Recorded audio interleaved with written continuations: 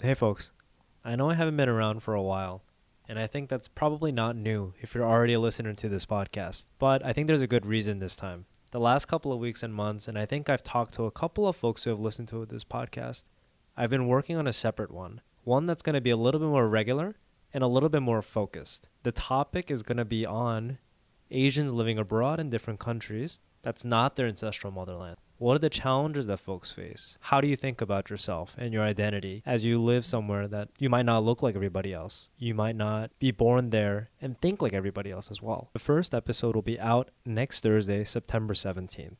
So you can look on your favorite podcast app for Almost Home Podcast or look on Instagram for Almost Home Podcast. Also, this doesn't mean that this podcast, Amateur Hour with KY, is going anywhere. So stay subscribed, and I'll be uploading episodes as sporadically and randomly as I did before. So without further ado, I will roll the trailer for Almost Home Podcast. Welcome to Almost Home, the Asian Diaspora's open mic session. I'm your host, Kevin Yee. The podcast guests are ethnic Asians who will be talking about their experiences building lives around the world, whether it's in North America, Africa, or even other parts of Asia.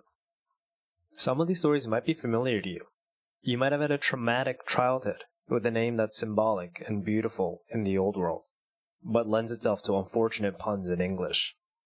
You might have had to attend a team dinner or a client dinner where steak is on the menu, but you've only learned to use chopsticks. You might be able to communicate more easily and in-depth with your boss than your immigrant parents.